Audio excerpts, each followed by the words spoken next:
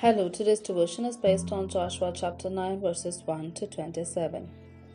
Now, when all the kings west of the Jordan heard about these things, the kings in the hill country, in the western foothills, and along the entire coast of the Mediterranean Sea as far as Lebanon, the king of the Hittites, Amorites, Canaanites, Perizzites, Hivites, and Jebusites, they came together to wage war against Joshua and Israel. However, when the people of Gibeon heard what Joshua had done to Jericho and Ai, they restored to a ruse. They went as a delegation whose donkeys were loaded with worn-out sacks and old wineskins, cracked and mended.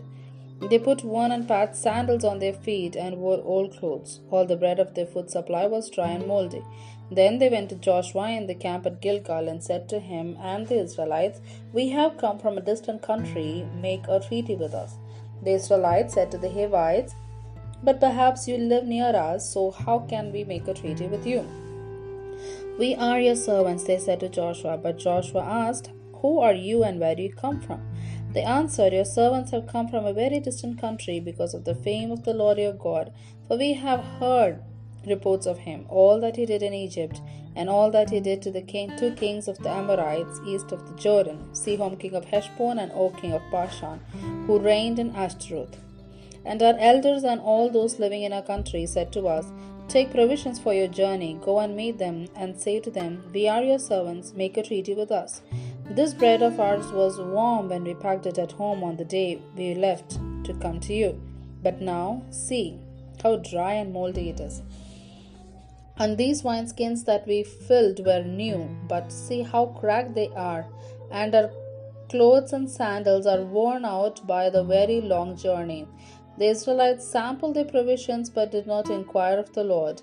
Then Joshua made a treaty of peace with them to let them live, and the leaders of the assembly ratified it by oath. 3 days after they made the treaty with the Gibeonites, the Israelites heard that they were neighbors living near them. So the Israelites set out, and on the third day came to their cities, Gibeon, Kephiram, Beeroth, and Kiriath Jearim. But the Israelites did not attack them because the leaders of the assembly had sworn an oath to them by the Lord, the God of Israel. The whole assembly grumbled against the leaders, but all the leaders answered, "We have given them our oath by the Lord, the God of Israel, and we cannot touch them now. This is what we will do to them. We will let them live, so that God's wrath will not fall on us for breaking the oath we swore to them."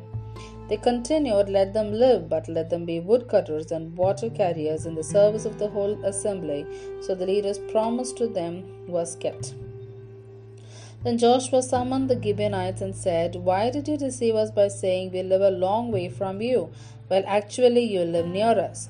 You are now under a curse. You will never be released from service as woodcutters and water carriers for the house of my God." They answered Joshua, "Your servants were clearly told how the Lord your God had commanded his servant Moses to give you the whole land and to wipe out all its inhabitants from before you. So we feared for our lives because of you, and that is why we did this.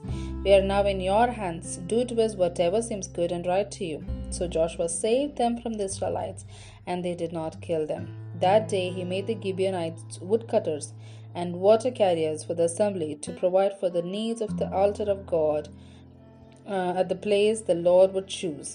And that is what they are to this day. Here ends the Bible reading.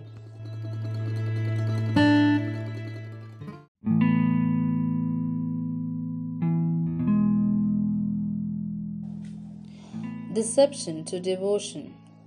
May you receive a rich reward from the Lord, the God of Israel, under whose wings you have taken refuge. Ruth chapter 2 verse 12. Ruse and truce. Several kings waged war against Joshua and Israel, while the Gibeonites resorted to a ruse. They tricked Joshua, showing deceitful proof that they are from far away, though they were one of their neighbors. They say that they have heard of the fame of the Lord, how he delivered Israel from Egypt and the other kings of the way.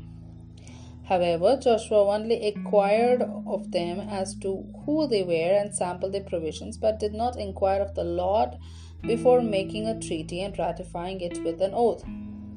The blessing of the curse.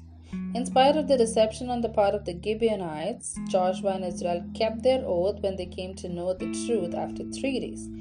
Their lives were spared. Nevertheless, they were cursed to be woodcutters and water carriers. This perhaps might be a fulfillment of Noah's curse upon Canaan, his youngest son, to be a servant of servants, because the Gibeonites might be traced to be descendants of Canaan. However, their curse meant that they not only served the assembly but also provided for the needs of the altar of the Lord wherever the Lord would choose.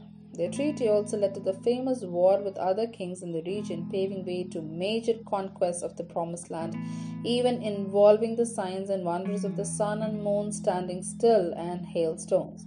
Therefore, taking refuge under the wings of the Almighty God and His people always turns out to be a blessing.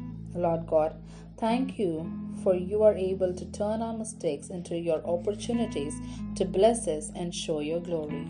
Amen.